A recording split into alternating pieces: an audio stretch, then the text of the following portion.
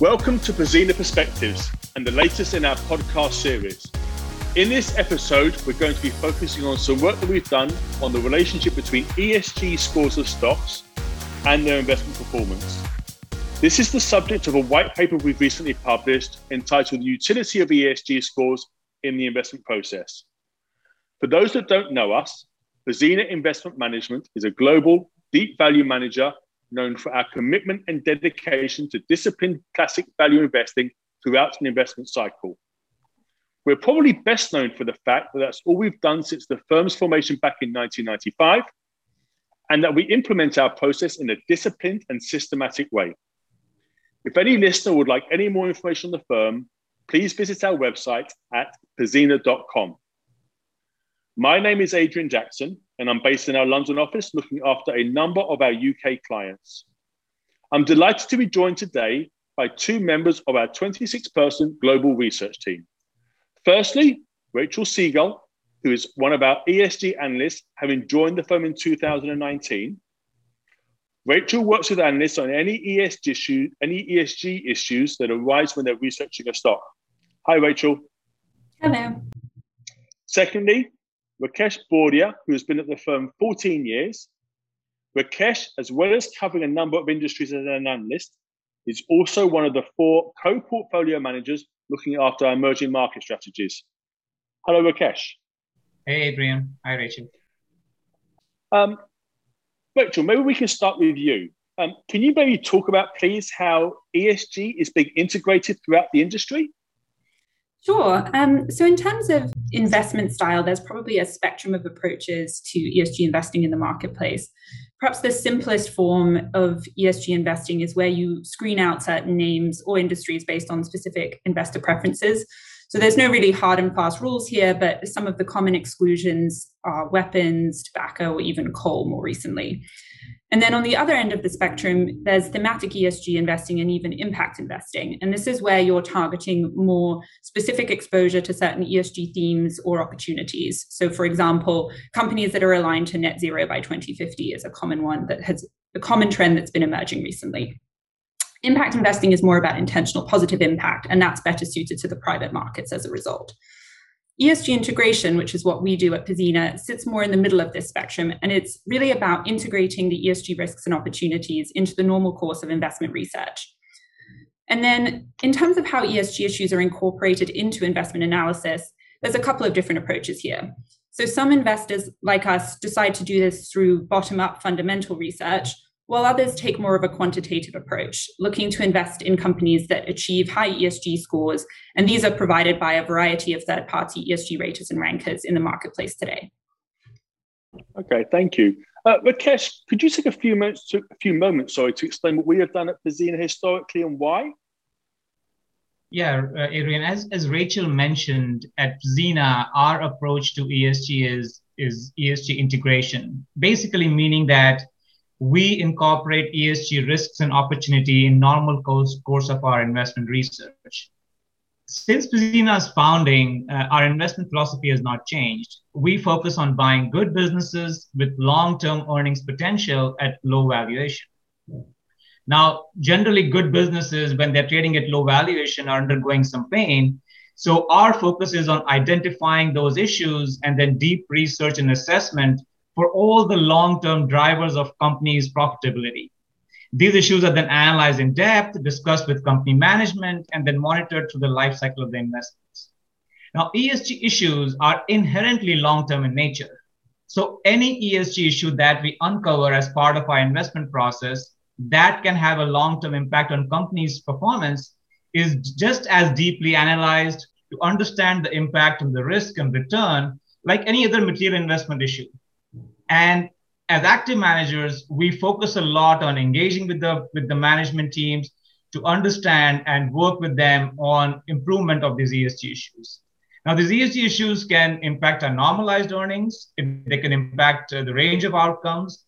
They can be opportunities. They can be risks. But basically, as part of our long-term philosophy as long-term investors, assessing the impact of material ESG issues has been inherently integrated into our investment approach long before the term ESG even became popular.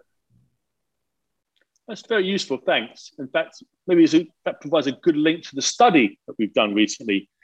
Can you maybe talk through why you did the study and what you were trying to find out?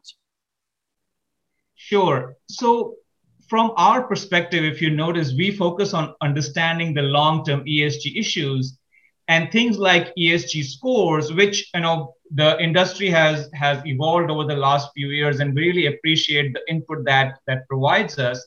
But ESG scores is essentially one of the many inputs that we consider in making our investment decision. And in itself, it's not a big driver of our investment decisions.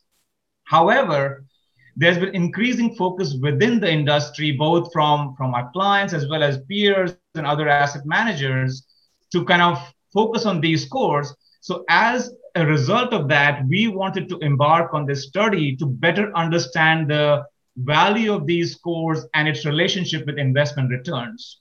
So the study focused on two key areas. One was, is there a relationship between ESG scores and investment performance? And more importantly, we wanted to understand, is there a relationship between ESG score improvement and investment performance? Okay. Maybe it makes sense maybe take a step back. And Rachel, maybe you could talk through how the industry has built an ESG investing framework without answering these questions. That's a very good question. I think it's probably helpful to think about this in a couple of different dimensions. So maybe first, we need to understand that ESG scores are not necessarily intended as investment recommendations, even if that's how they've come to be used by some players in the market. So what they are is really just a third-party interpretation of how a company's publicly reported information, how that makes them look on an ESG score, rating, ranking, etc. So it's no secret that there's a pretty low correlation between the ESG scores that different ratings providers put out there. And that really just speaks to the subjectivity rather than objectivity of a lot of these ESG issues and the evaluation that goes behind them. And that's partly why at Pzena, we really haven't put that much emphasis on using the ESG scores as part of the investment decision-making process. And then the other component being, ESG ratings are a little bit inherently backward-looking because they're really reflective of the information that already exists on a company out in the marketplace, and it really doesn't speak much to the forward-looking ESG journey and where that company may be headed in the next few years.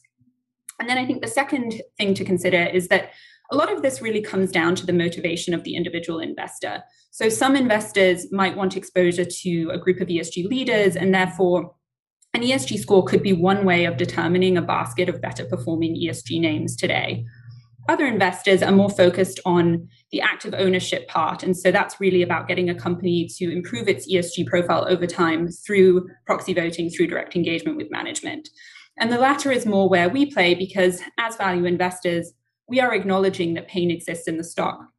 And some of that may be as a result of ESG issues. And so we have to inherently take that forward-looking view and assess, where do we think this company's prospects are in the long term, and how are they best positioned to remediate some of the risks that may be inherent in the stock price today. So what did the study find?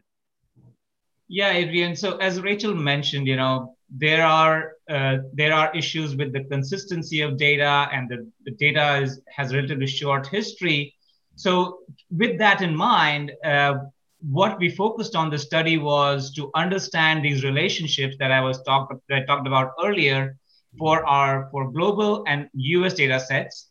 For the global data set, we focused on the top 2,000 companies by market cap, and for US, the top 1,000 companies by market cap. And the period for which we had data available was since 2014 till 2020. What we did was we break each of the universes into 5 quintiles based on the variable we were testing the relationship with the performance. So we broke, for example, the US universe into 5 quintiles of 200 names each based on the ESG scores, with the highest ESG score, the first quintile, the next highest ESG score, the next quintile, and so on.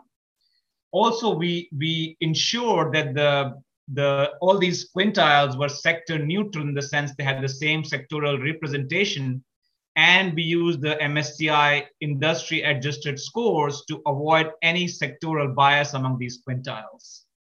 So long story short, with that setup, what we found is that there is I would say there's no significant relationship between absolute ESG score and investment performance, but there's a much stronger relationship between ESG score improvement and investment performance.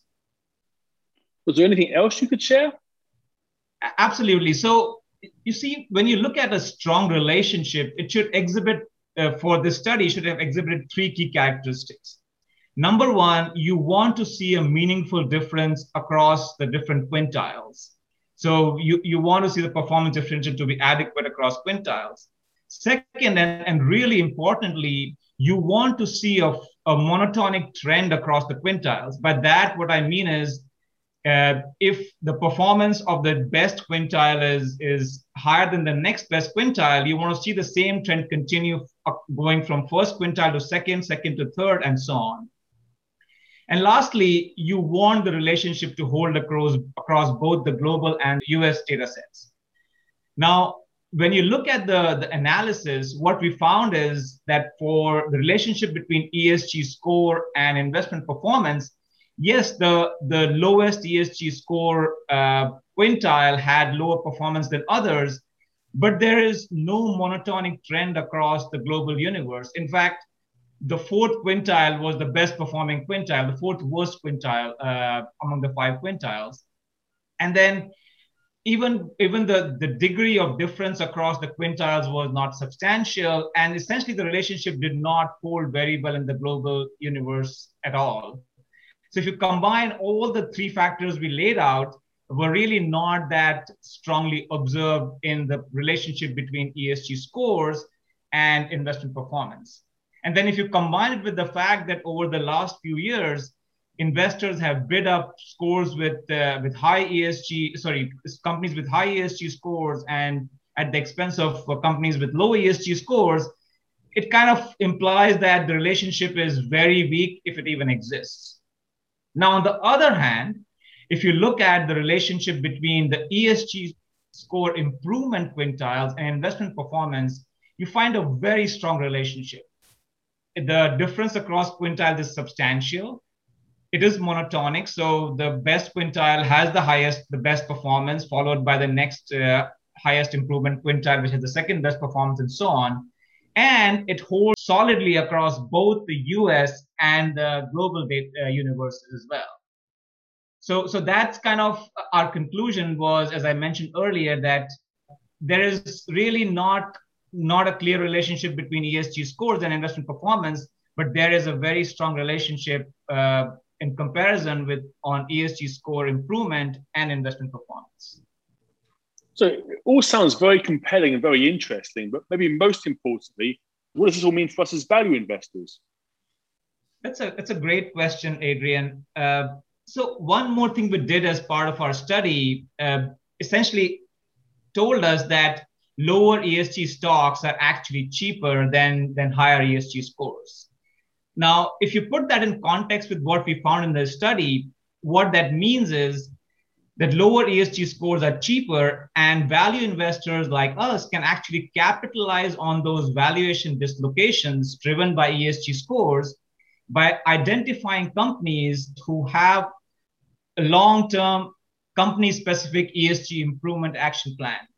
So, of course, you will need to have deep research. You will have to focus on identifying company-specific issues and actively engage with the management team to identify that. But essentially, what you can do is, instead of focusing on ESG scores, you can identify companies which have a strong improvement potential and may be able to create huge investment performance for our clients.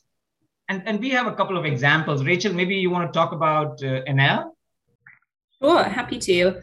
So for those listening who may not know, Enel is a diversified Italian utility. And maybe I'll just start with some of the background and the investment thesis around this name. So Enel was facing a couple of headwinds that created really a classic value opportunity. The first was sector disruption from green energy and the energy transition that's underway today. And the second was really just some self-inflicted wounds from poor prior decision-making, operational management, et cetera, due to the prior management team. And really, this stock is interesting because of the sheer scale of the ESG transformation that it underwent during the performance period that we examined in the study. So how do we get comfortable with these issues? So Enel is really a story of company turnaround led by new and refreshed management. And from our research and engagement with this new management team, we really had conviction in their ability to turn the business around and sort of make good on the commitments that they were putting out into the marketplace. And that's primarily predicated on the expectations we had for improvements in two areas. So one, remediation of environmental risks in the business, and then the second was improvement in corporate governance. The governance improvements themselves really started in 2014 when the new CEO was appointed, and he had been leading Enel's growing green power division prior to that, and so was very well positioned to help Enel navigate the disruption that was being caused by renewables at the time. And how have things played out?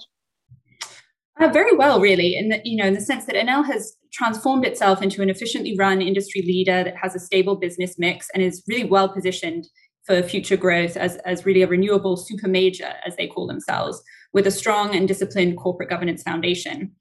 So on the environmental side specifically, Enel is now one of the largest non-government-owned renewable operators in the world and has a commitment to phase out all of its coal generation by 2025 to 2027, and then a sort of longer-term commitment to be net zero by 2050.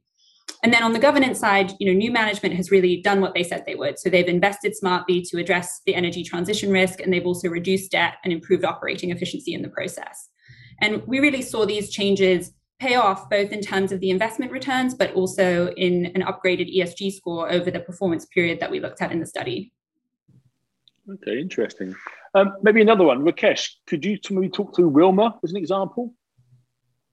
Yes, that's another great example. In fact, I would say even more controversial than Enel. So Wilmar is one of the world's largest agribusiness company, which focuses on palm oil processing as well as soybean oil processing.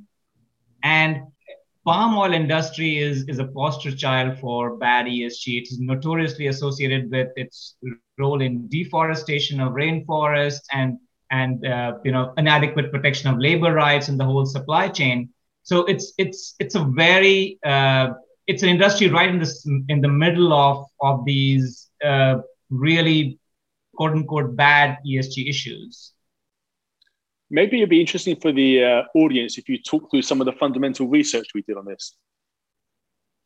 Clearly, Adrian, as I mentioned, that the issues facing Wilmar were a lot more around the risk side because of the palm oil exposure. So when we did the work on Wilmar, we focused on identifying all the issues in the supply chain, which was essentially, as I mentioned, deforestation of palm plantations. There were potential concerns around human rights violations on these plantations, supplier management, and basically the sustainability of the whole supply chain. This led us to have an extensive engagement with the management team, their senior management team, as well as chief sustainability officers. And we focused our engagements to fully evaluate the investment risks, as well as to ensure the company understood the gravity of these issues and focused their energy and investments and actions to actually proactively address these issues, as they were critical for the industry and as a result for companies' own risk management. And did management do anything to improve? Yeah, it's actually, I would say we were very impressed with the leadership and commitment of the management team on these issues. So Wilmar became the first mover in the industry to implement a zero tolerance policy on deforestation, clearing land for peat or exploitation of the workforce.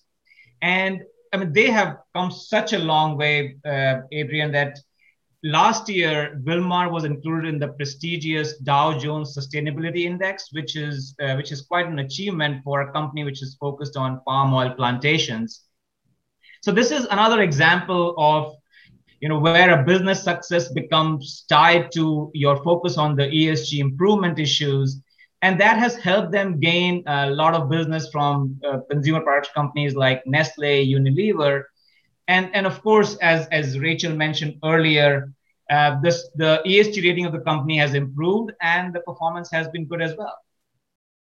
And maybe I could just jump in here and sort of tie these two examples together. And really, I think there's a few things that we see across both of these. So the first is just the importance of a strong relationship with the management team and being able to engage meaningfully throughout the course of the investment. That's really how we came to learn about these insights, what the company was doing, how they were addressing these risks, and how we became comfortable with the investments in both of these names. And then secondly, it's not necessarily about where a company may start on its ESG journey. I think these examples have shown us that really the important thing is the improvement over time and what that potential looks like and how do you evaluate that at the point of investment.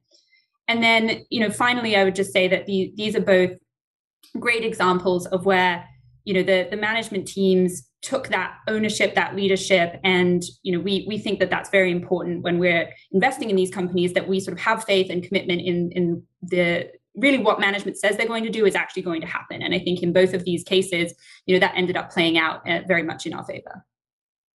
And that's very encouraging because engagement has been one of the cornerstones of our investment process right since the start of the firm, rather than just a new fad. Is that correct?